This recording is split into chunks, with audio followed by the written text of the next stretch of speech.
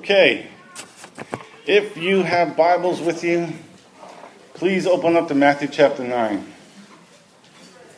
So, I wanted to share this so it would be on a recording of today's sermon. But I was really sensing during worship this morning just a stirring of prophetic gift, of revelation in me. And I want to just to encourage you. So just a show of hands, just in general. If you have your choice between knowing what's going to happen or not knowing what's going to happen, do you like to know what's going to happen? Or do you just prefer to let it happen as it does and I don't want to know, just go with the flow? Who prefers to know ahead of time? All right, that's about half. And the others are like, I don't want to know, just let's go with the flow and we'll be spontaneous. How many people are on that side? All right, maybe a little smaller segment. Well, this is what I sensed this morning, and maybe it's because of all the babies that are here. Love seeing the babies here. It just stirs my heart with all kind of good things. I think that there's some significant changes coming to Charlottetown Community Church within the next 9 months. There's a strong sense of there's something being birthed. There's something gestating. It's coming. I don't know what it is. I don't know if it's a boy or it's a girl or, if it's some other thing. I don't know. But this I know. I can feel it strong this morning. And I just wanted to tell you, there's some significant change coming. And for people who don't like change, it may help you just to prepare yourself. Just get ready that there's some type of change coming. Now, I've been a Christian a long time. Most churches, most pastors, most people, they're not real big fans of change. Change is messy, and we kind of like our comfort zones, and we have things figured out. I mean, how many of you guys sit in the same place every Sunday, right? Right? You got your spot, right? Maybe one of the most disruptive things I ever did as a pastor was change the seating arrangement in the church I had. I can't tell you the kind of reaction I got. All I did was move around the furniture, and people had a pretty strong reaction. So I don't know what the change is, but I feel that it's coming, and I feel it's as significant to us as Molly Grace is to Megan and Steve. Your whole world has changed, right? Whole world's changed. In fact, I had this conversation with my daughter earlier this week. She's the apple of my eye, and we were having a conversation about she's not married and she doesn't, have anybody right now that looks like this is a potential thing. So she's just wondering, hey, what's motherhood going to look like for me? And Dad, I wonder sometimes, I like my friends' kids, but I don't know, do I have it in me to be a mom? And so I told her this story, that when Nadine and I first got married, I told Nadine definitively, I did not want to have children. I said, we live in a crazy world. Why would I want to bring a child into this place? This is a crazy place. And I said that so passionately and so oftenly, that when Nadine was pregnant, she was kind of afraid to tell me. And so she cautiously approached me, and much to her surprise and probably saved my life, I had a very positive reaction when she told me. Matter of fact, the month before, we thought she was pregnant and found out that she wasn't. And then guess what? The month after, bing, she really was pregnant, So we were excited about it. Well, the day my daughter was born changed my whole world. Now, the whole pregnancy, first off, the whole pregnancy I kept saying, my son, right? And then my little girl came out. And when I looked at her, something exploded inside of me.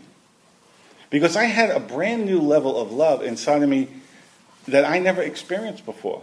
Now, I loved my parents. I knew what that kind of love was like, and that was a powerful love. And I loved Nadine. And we had a very powerful love, but this was an entirely new category of love. I looked at this little girl, and I wasn't able to be in there for the birth. Nadine had a C-section. The doctor didn't want me in there, so they brought Lisa out to me. And I remember the moment I laid eyes on her, everything changed. I knew that I knew her for 2 seconds, and I would die for her if I had to. Right then, I would lay down my life for her. And I remember driving home from the hospital. Actually, I was so excited the day Lisa was born. I was running up and down the hallway in the hospital, and the nurses finally, caught me and said, Mr. Zawacki, we think it's time for you to go home. Your wife needs to rest. So I had to sleep all night, and I was pretty excited. I'm driving to my parents' house after I left the hospital. You know Billy Joel's song, Tell Her About It, right? That song's playing on the radio, and all I'm thinking, man, I'm going to tell her about Jesus. And so it kind of began this thought process in me. And I'm telling you this story because I think this plays into what I feel is coming. This is what happened to me. I knew I had this amazing love for my daughter, and I just met her. I would sacrifice everything for her. And then the thought occurred to me, because I knew this was a powerful love, this was amazing.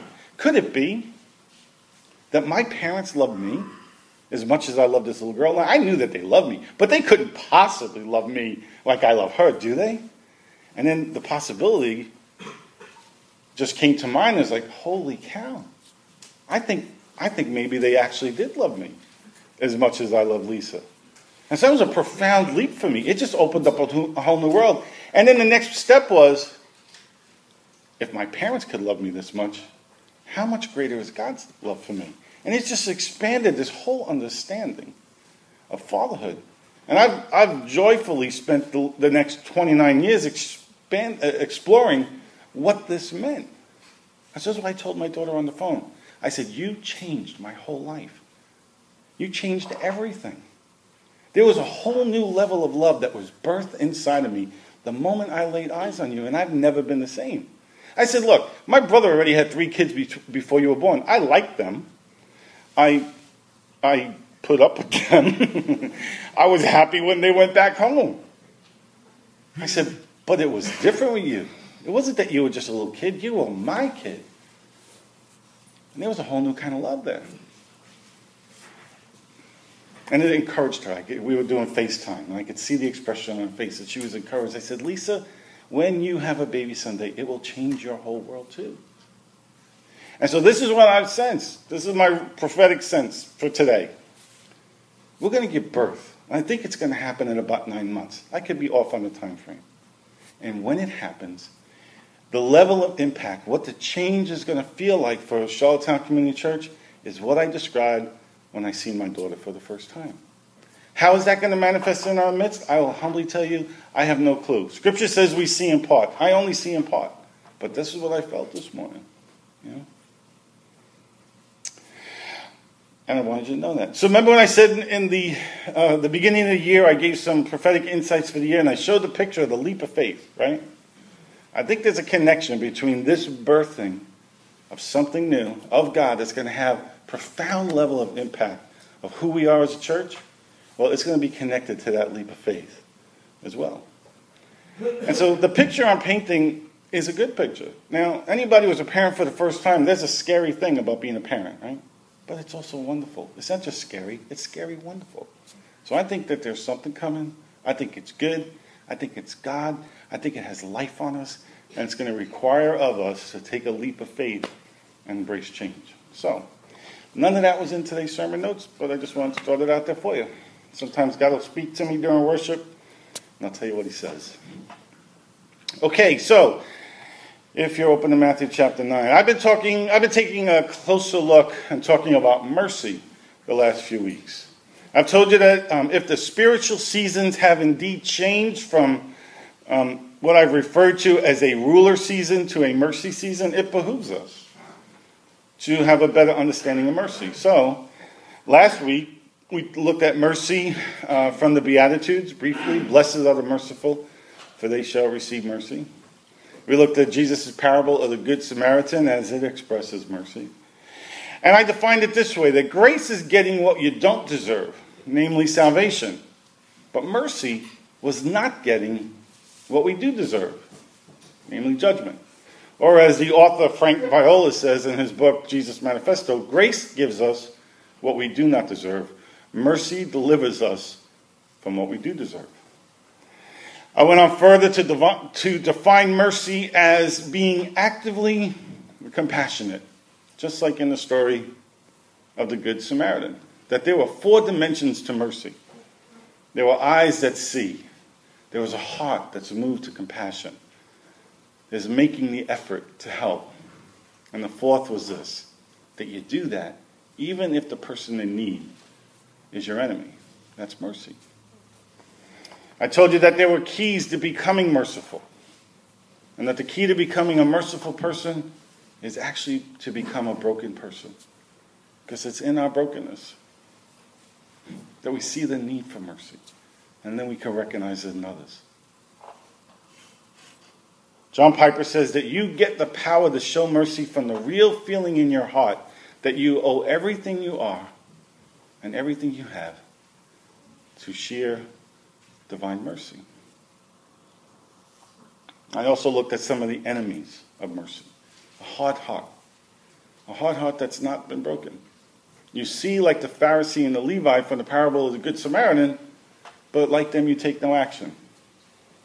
Sympathy maybe, but no compassion. So a hard heart is the enemy of mercy. Another enemy of mercy is a religious spirit. You take no action for religious reasons. I might get a demon on me. Or it might make me somehow spiritually unclean. And so we use that as an excuse to ignore compassion. A religious spirit will excuse or explain away any lack of compassion. The week before that, we looked at the 7 redemptive gifts of the Spirit from Romans chapter 12. And before that, we looked at the distinctive of the changing spiritual seasons from what Arthur Burke calls a ruler season to the new mercy season. If you're interested in any of those messages, they're available on the church website, SaltTownCommunityChurch.com, or on my personal website, ThomasZawacki.com. I have friends from all over the United States that have been following my personal website for a while, and so that's they download them and listen to them, and so they've been following that site. That's why I keep that one updated as well. Let's see. So today I want to continue this look at mercy, and this time I want to look at it from Jesus' statement in Matthew chapter 9. We're going to look at a few different translations of the text there. I want to discuss a little bit the context of what's going on, and then maybe offer some personal application. So if you're open to Matthew 9, I'm going to begin reading at verse 9. You can follow along. As Jesus went on from there, he saw a man named Matthew sitting at the tax collector's booth. "Follow me," he told him. And Matthew got up and followed him. While Jesus was having dinner at Matthew's house, many tax collectors and sinners came and ate with him and his disciples. When the Pharisees saw this, they asked his disciples, "Why does your teacher eat with tax collectors and sinners?" On hearing this, Jesus said, "It is not the healthy who need a doctor, but the sick. Go and learn what this means. I desire mercy, not sacrifice. For I have come to call the righteous. I have not come to call the righteous, but sinners." So Lord, I thank you for your word, for the truth and the power that's in your word.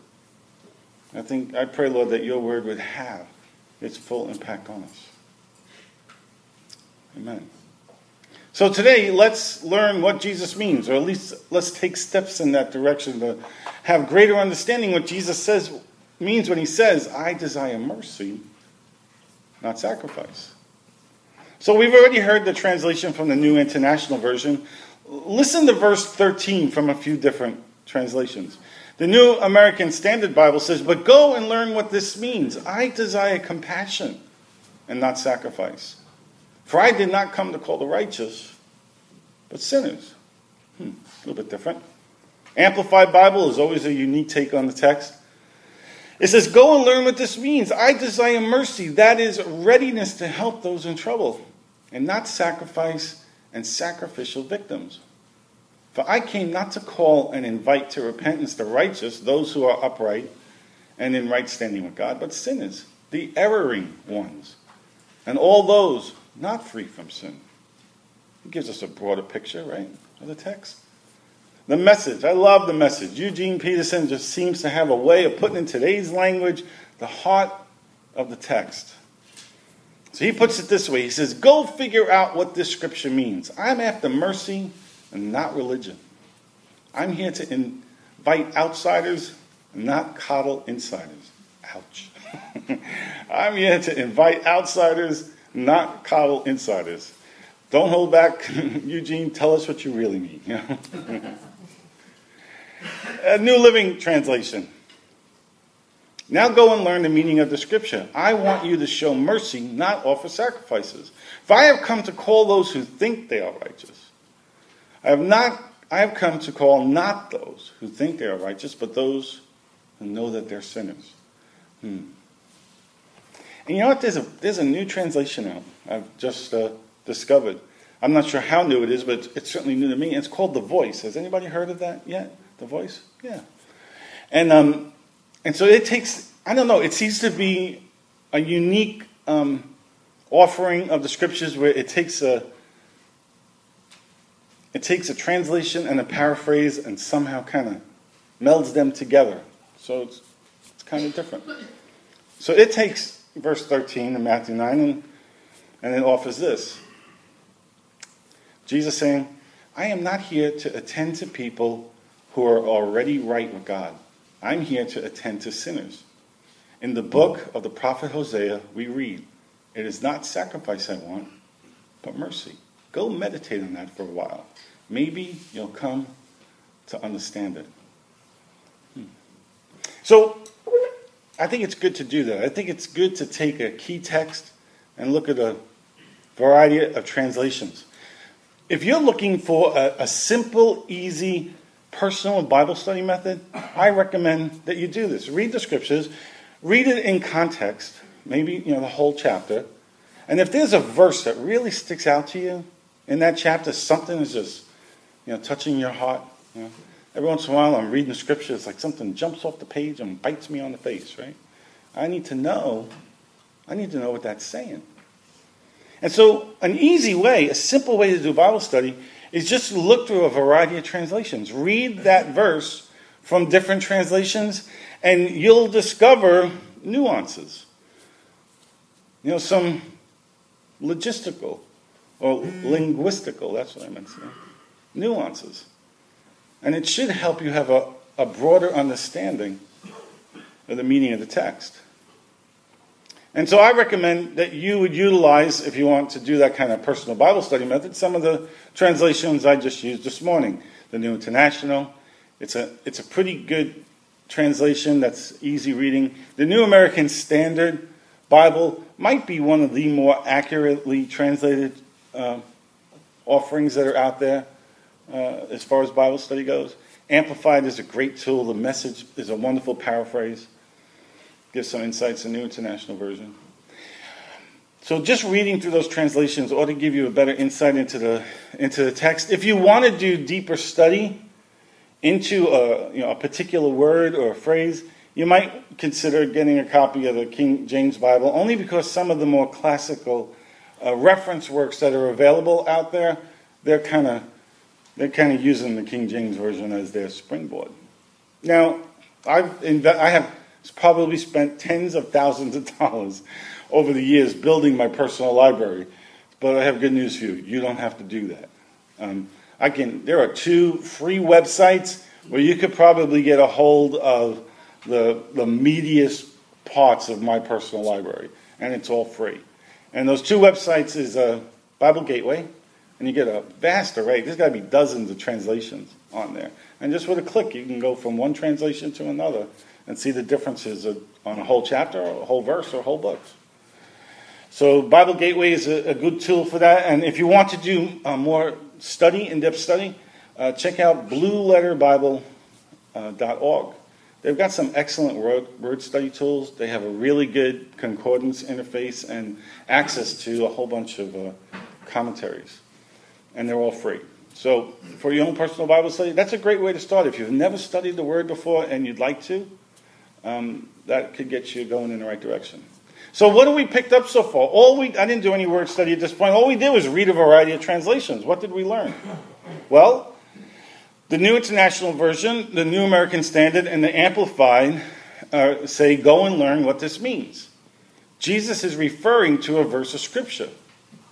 He's referring to Hosea 6:6. According to the Message and the New Living Translation, that Scripture verse is God speaking through the prophet Hosea. So here we have God the Son quoting, well, I don't know if it was Father, Son, or Spirit. Maybe God the Spirit speaking through Hosea the prophet. So one aspect of the Trinity is quoting another aspect of the Trinity. He's saying, go learn what this means. Learn what I said then. And this is what Hosea 6:6 says.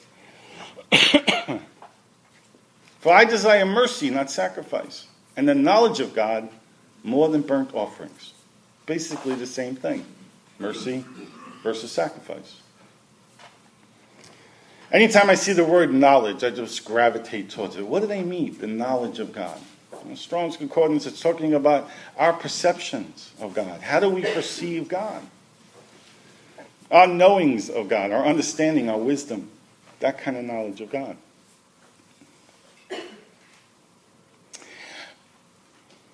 John 5:9, I think, is where it says, Jesus did only what he saw the Father doing. I think it's John 5:9. The word saw is blepo, B-L-E-P-O. And it means vastly more than to see with the eyes. It means to perceive with the senses. Jesus did only what he perceived the Father doing. Here, they're using this word perception to define knowledge. How do you perceive God? Jesus had a knowing. He had a knowledge of the Father. He knew what the Father was doing. He perceived what the Father was doing. And here he's saying, for I desire mercy, not sacrifice, and the knowledge/perception of God more than burnt offerings. That's kind of what my spiritual gifts workshop is about. I want to help you understand better how to perceive the knowing of God, how to perceive him, how to perceive with the senses. Because all of us here today, you're looking at me, but that's not the only sense you're using.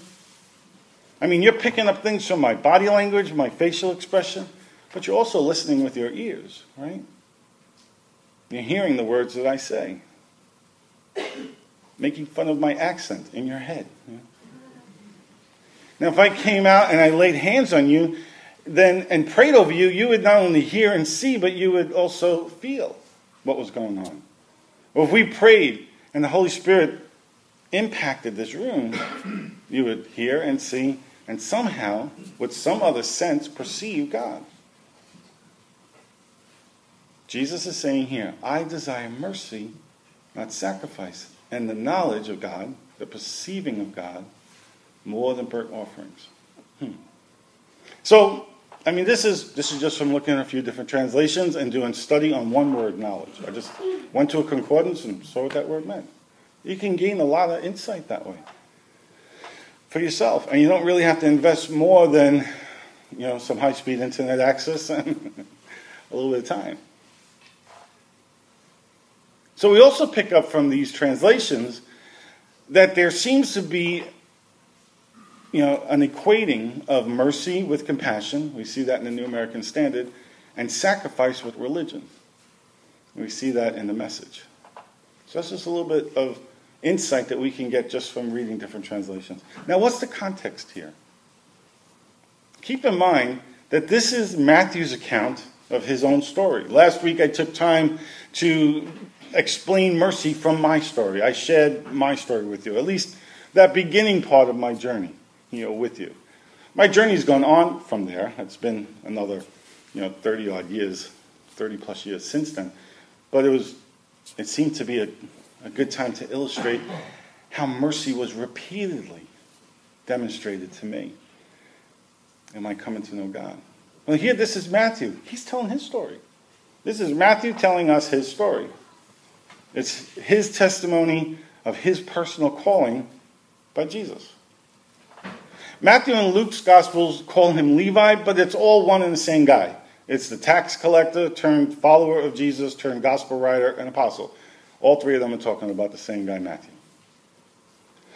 Jesus said to Matthew, follow me, and like Peter and Andrew and James and John, like they left their fishing nets, Matthew left his tax collector's booth, and he followed Jesus. I just can't help but imagine the power of Jesus' words. He says, follow me. And there had to be something on him that was so magnetic to draw people away from one way of life to a whole other way of life. Right? Just to leave the nets, to leave your tax collector's booth and follow him.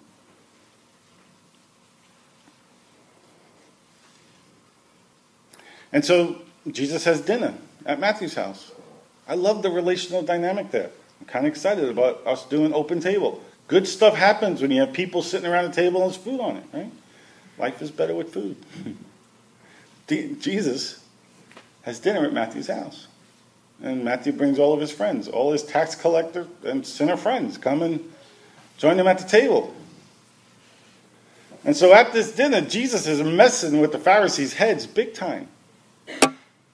Matthew was a tax collector, a publican, as the King James Version puts it. And this is what it means, that he was a Jew working as a tax collector for the Romans. Other Jews hated him. He was the enemy. Just to put it in some perspective, imagine a Jew working for the Nazis at the expense of his fellow Jews. Right? He was despised. And now Jesus is hanging out with this guy. Just their associating together couldn't possibly be any more offensive to the Pharisees. Jesus is challenging the religious order and changing all the religious rules, rituals, and regulations. Those Pharisees would never sit down with Matthew. Scribes and Pharisees avoided these people like the plague. But Jesus enters community with them. He not only interacts with them, he sits at their table, visits with his friends, eats his food. I can't emphasize enough how out of the box this would have been for the religious structure of the day. Jesus enters community with all of them. And then the religious professionals who were there, they begin to mumble and complain, not to Jesus, but to his disciples. Like, hey, what's going on here? Why is your rabbi doing this? And so at this point, they're not even talking to Jesus. He overhears it. He jumps into the conversation. He enters into the dialogue and he addresses them directly. And what does he say to them? He addresses the issue of mercy. I desire mercy, not sacrifice. I want compassion for the broken and for the hurting and for the lost and for your enemies, and not sacrifice, not religion. So how can we apply some of this? Jesus is making a profound statement about mercy, and he's doing it in a pretty significant context. Could it be that in a mercy season, we'll see the differences between mercy and sacrifice manifested? Will we see that clash? Just like Jesus at Matthew's house. Where sacrifice was institutional, mercy will be relational. Where sacrifice was about rituals, mercy is about compassion. Where sacrifice highly valued rules and regulations, mercy values freedom. Jesus had incredible freedom to sit at that table. Not a Pharisee in town would have had the freedom to sit at that table. What would people say? Scandalous. Where mercy was strict, literal adherence to the rules of ceremonial law, mercy expresses compassion for the lost and seeks to rescue them. That's why Jesus was there. I came not for the righteous, but for sinners. I came not for the healthy, but for the ones who need a doctor. Where sacrifice represented the old covenant, mercy represents well the new covenant. Isn't that clearly what Jesus is communing with both his words and his actions here in Matthew chapter 9? I don't think I'm misrepresenting the text or misinterpreting it. I think that, I don't know, it's pretty clear to me. And so like I said at the beginning, things are changing, people. God really is doing a new thing, and his ways really are not our ways. Now, I think Charlottetown Community Church is an awesome church. I think that we're a lot freer and more on the side of mercy than most any church I've seen before. But I have to be honest with you. We still have a box. We're not living outside the box. We just have a bigger box. We have a lot more room in our box. We have a lot more elbow room in our box. And this is what I think God wants to do. Like birth is an explosion, I think he wants to blow up our box. I think there's a level of freedom that we haven't even touched on yet that's coming. And it's coming wrapped in mercy.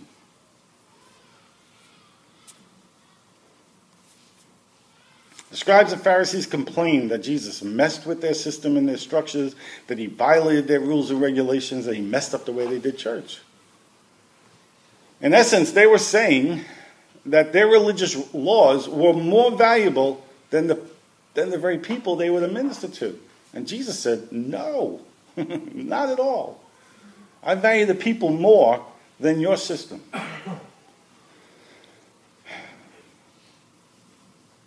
Jesus said that he valued people over the rules and regulations than any rules and regulations of any religious system.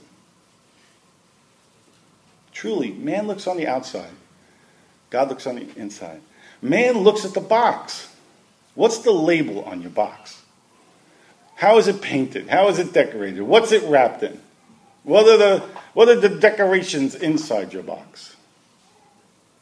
When pastors get together, they have really two questions. First, they want to know what church you're part of, so they can find out what cubby you belong in, right?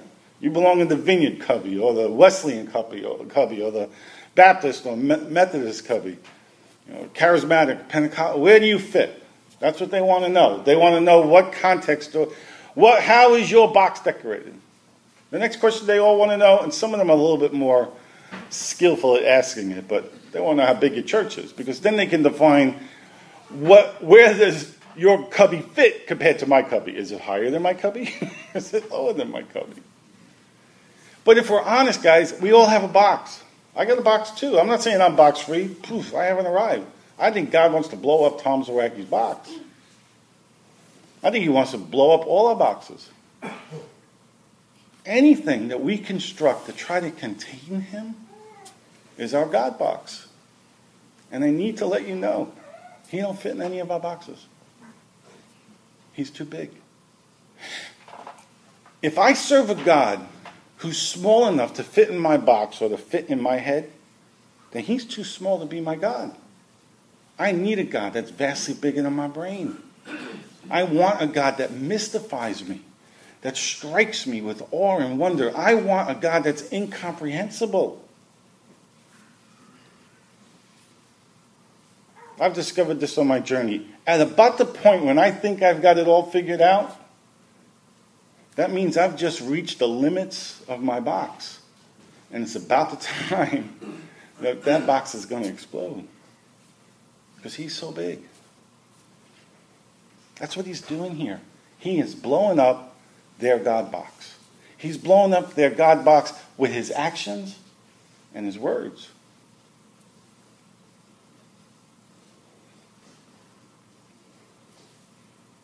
So even more so, Jesus' response to them saying that he desires mercy. That God has a desire.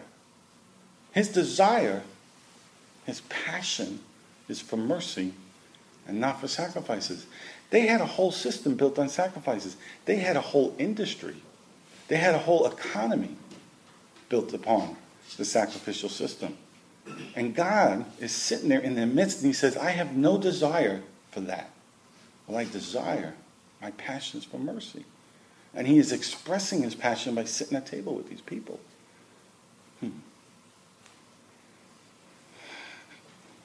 So, meaning that he delights in and takes pleasure in being actively compassionate with those sick sinners, the ones who need the doctor. It seems like the only people group in the New Testament that did not benefit from his mercy were the religious professionals, those who valued their ministry over their people, their precepts over relationships. I tell you what, I don't want to be like them. I would rather be Matthew at the table then the Pharisees on the fringe could play into Jesus' disciples. Who would you rather be in this story? His ways are not our ways. And like every generation that's gone before us, in our attempts to follow this Jesus, we too have built religious structures that have usurped the place of God in our lives. And they've got to come down.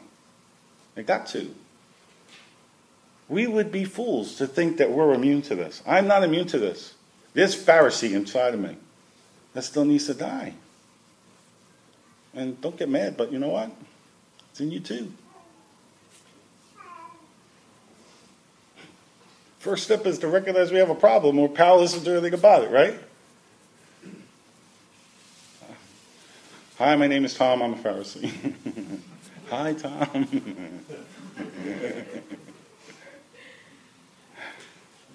I was reading Acts chapter 15 this week, and something caught my attention. And in all these years, I never noticed before. This is at the Council of Jerusalem. There's a big issue going on about these Gentiles who are coming into the church. Up until Peter has his encounter with them, it's just this is a Hebrew thing. Well, suddenly their God box got exploded, right? Jesus comes and he blows up the disciples' God box, where they're going to encounter God in a whole new way. But their box just got bigger. Their box went out, but it went to the limits of Hebrew people, Jewish people. And God blows up that box in the early stages. He says, guys, not just for you, for the Gentiles as well. Can you see how God blew up their box? And so they have this big meeting about this. There's an issue. What are we going to do with the Gentiles? And verse 5 of Acts 15, I never noticed this before. Listen to what it says. It says, then some of the believers who belonged to, quote unquote, the party of the Pharisees stood up and said, this is the new church. This is the first century church. There's this party of the Pharisees. They're at this council in Jerusalem. They're at the meeting. Then some of the believers, this part of the group, who belonged to the party of the Pharisees stood up and said, the Gentiles must be circumcised and required to keep the law of Moses. From the very beginning, guys, we have had in our midst the party of the Pharisees. They were there then in Acts chapter 15. It's still here today. It's just part of the way it operates. I've yet to meet any church, I don't care how free they think they are, that doesn't in some way, shape, or form have in their mix the party of the Pharisees.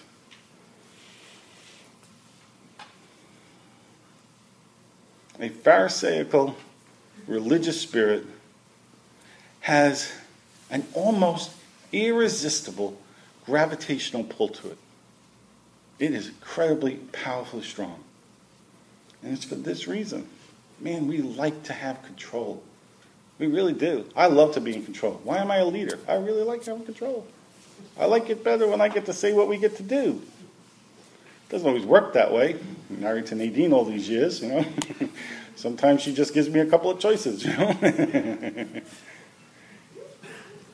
And neither one is what I want.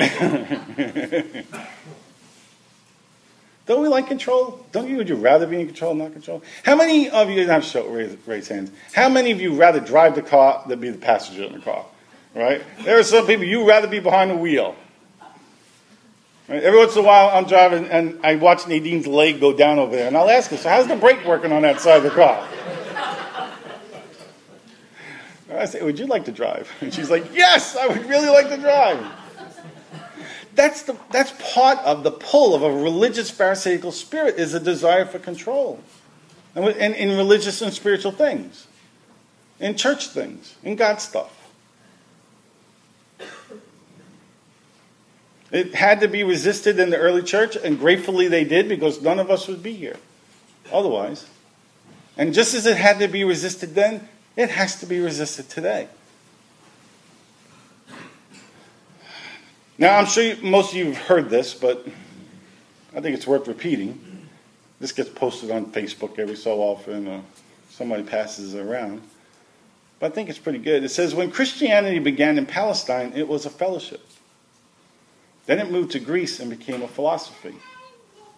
Then it moved to Italy and became an institution. Then it moved to Europe and became a culture. Then it moved to America and became a business. The problem is that Christianity was designed to be a body, right? And when a body becomes a business, we have a name for that.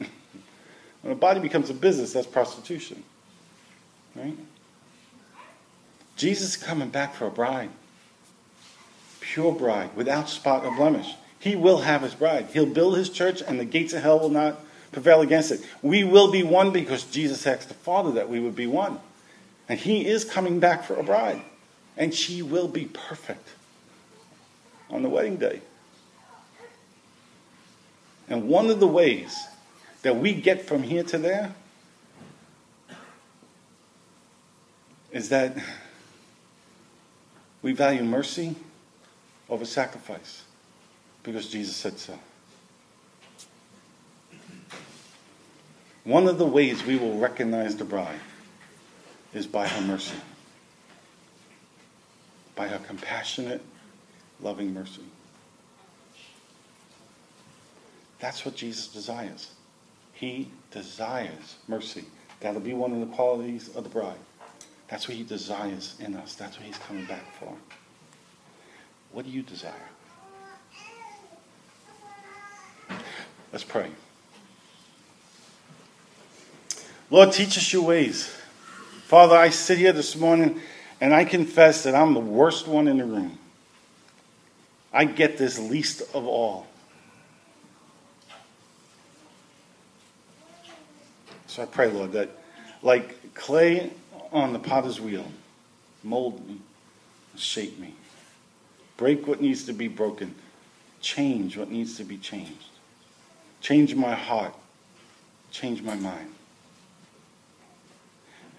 Father, make me more like Jesus. You said that you desire mercy. Lord, I pray that mercy would become one of the greatest qualities in who I am as a man. Who I am as your son. As a husband, as a father, as a pastor. Let it be so, God. Lord, I pray that you'd put to death in me a religious, pharisaical spirit. Just cut the head off of that thing. And Lord, I pray for my friends. And I pray for myself. Do it in all of us. Change our desires until we too, like you, desire mercy. Lord, teach us about mercy in this mercy season. Make us kind, compassionate, merciful people. Lord, I pray for Charlottetown Community Church that we would live loved by you, and that we would live love toward one another. That we would be merciful to one another, oh God. You do that in us. Outside of you, we have no resource to make that happen in our midst. You have to do this. Because we don't have it. Do that in our midst, oh God. And then, Lord, I pray that in this mix of love and mercy, that you would make of us men and women who live supernatural lives in the power of the Holy Spirit. That we would have eyes that see and ears that hear what you're doing. That we could be just like Jesus and perceive what you're doing, Father. Speak to us in ways that we recognize that it's you. Lord, give us dreams and give us visions. Speak to us when we sleep at night. Speak to us during the day. Do it, Lord. Make of us men and women after your own heart. Thank you, Lord. Do it, Jesus. And I ask this in Jesus' name. Amen? Amen. Bless you guys. Does anybody need prayer today? Anybody need some personal ministry? The stuff that I said today, or maybe you came in with needs today and you would like to be prayed for. Does anybody need that today? I know sometimes the logistical dynamics of what happened in this space, I think it's great that we get to meet here as the Farm Center, and there's lots of upsides to it. We got great parking, and we're able to gather here together, and it's affordable for us as a church. One of the downsides is because we do the break down and tear down and build up every week. At this part in our service right now, we're going to make a shift, and we get into cleanup mode. And one of the expenses is that it seems to make it challenging or difficult for people to have a space where they can receive personal ministry. And I'd like for us to figure out a way where we could do that better. So this is my attempt to go in that direction. Does anybody really want or need prayer today? Okay. Anybody else? Okay. If you want or need prayer, meet me in that corner. Okay? Over there, and I will pray for you. And please, if you came here today and you're hoping that somebody would pray for you, do not leave without getting what you came for, okay? It might be awkward, but we'll find a way to work it out and make it happen. So today is a step in that direction. Meet me over there, and I'll be happy to pray for you. Sound good? All right, you guys have an awesome day.